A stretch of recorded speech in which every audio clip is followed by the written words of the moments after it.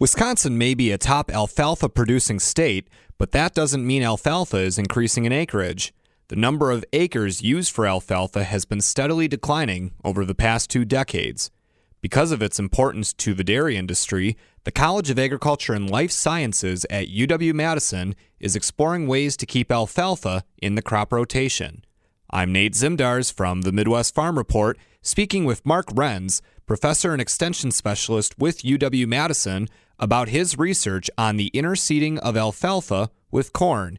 He shares how this practice can help stop the decline of alfalfa acreage. Mark, can you tell us about what prompted this research? Well, yeah, thanks, Nate. It's a pleasure to talk to everyone. So essentially, our alfalfa acreage have been declining substantially and steadily over the last 20 years in Wisconsin, and we get a lot of environmental benefit and a lot of economic benefit for our dairy production. So we wanted to find other ways to keep alfalfa in the rotation and in the soil. And so we came up with this interseeded system where we plant them together so we get the benefit of the corn silage, harvest the corn silage, but then that alfalfa will be on the land over time, giving those environmental and dairy benefits. For those of our listeners who may not be as familiar with the practice, can you give us a basic rundown of what interseeding is? So what we do is we plant the corn in typical corn silage planting timing, late April, early May.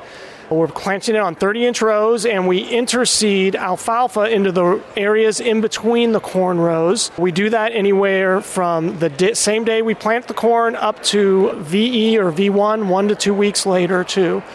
We then let both those crops grow, and then as those corn matures, it becomes really competitive. So we do things to the alfalfa, apply plant growth regulators, one called Kudos, or apply fungicides and insecticides that helps prevent alfalfa from losing its leaves and allows it to survive under that dense corn canopy.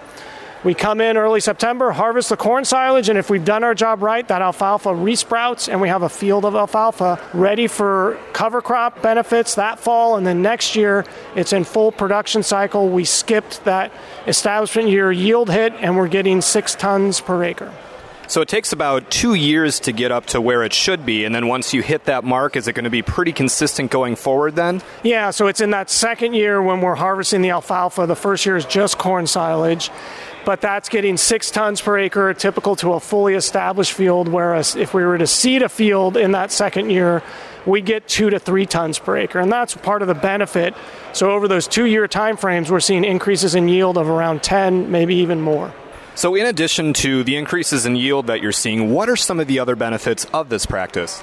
Well, some of the other benefits, I think first off is we've modeled some of the profitability, and we find that this system, if done correctly, can increase profitability 10 to 15%. So that's always good for the bottom line of the farmer. And then we get these environmental benefits.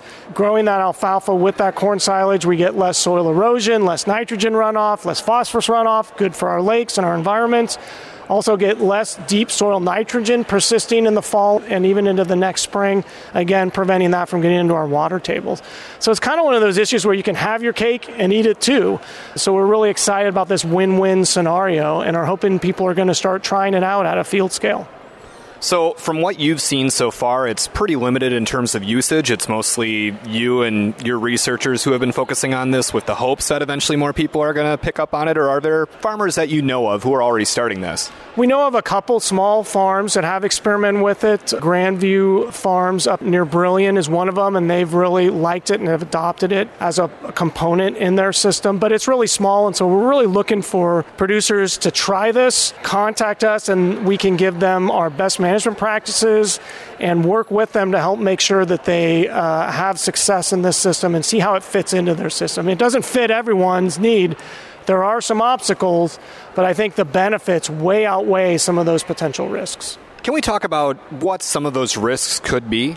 Yeah, I mean, so the risk number one is people listening to this broadcast will say, if we're planting corn and alfalfa in the field at the same time and we have all that fertilizer down there, that's a lot of money in the field at one time, and if that fails, I'm out all that money. So clearly that's a risk and an obstacle. It's intensive agricultural production, more passes through the field, it'll cost more, we're applying more fungicides, more insecticides, so it costs more. The benefit is we're getting more productivity, so that offsets that. I think another one of the obstacles is When we're harvesting that corn silage, what if that field's wet? We run over it with our big, heavy corn silage harvester. We're rutting up the field, and that's impacting alfalfa establishment. So those are two of the big ones. We can have other problems. We can have increased failure of these stands, and that's more common than our traditional alfalfa fields, and so that could scare some people off. Although even with those increased failures, we still think it's pretty successful. Now, with your continued research, are you hoping to mitigate some of those obstacles you're seeing right now? And if so, what are your plans for trying to address that? Yeah, I mean, we actually have a broad set of teams trying to mitigate that. The corn silage yield hit, we see a 10% yield reduction.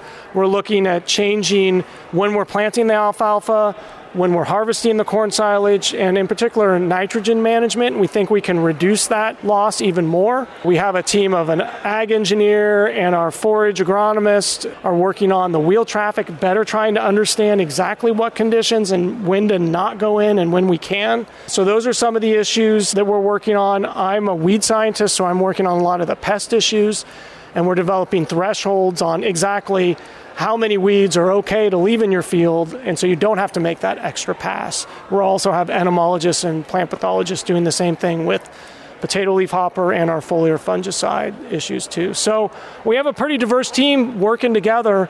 I think what our next step is, that we're trying to do, is we're trying to get some more cost sharing so we can, along with not just encouraging producers to do it, say, we know this is risky, there's going to be some more funding to help offset that enhanced risk. And so that's next on our list of things to check off to really help boost adoption. Altogether, how big of a team do you have focusing on this research? The researchers we have from USDA ARS Dairy Forage, we definitely have 2 that are working closely on it, a third that's assisting us. There's 4 of us that are working very closely at UW-Madison. And in the past, we've had collaborators in other states, other regions, work close with the corn and alfalfa seed industry, as well as others. So it's a pretty big network of people that we have right now. With some of the funding we've gotten from the Dairy Innovation Hub, we're really focusing on Wisconsin specific because that's where we can have the best impact. For those producers looking at enhancing their yields, this interseeding of alfalfa with corn might just be one way for them to continue growing alfalfa. There will continue to be research from UW-Madison with the work Mark Renz is doing to overcome some of the challenges that may come from this practice. From the Midwest Farm Report, I'm Nate Zimdars.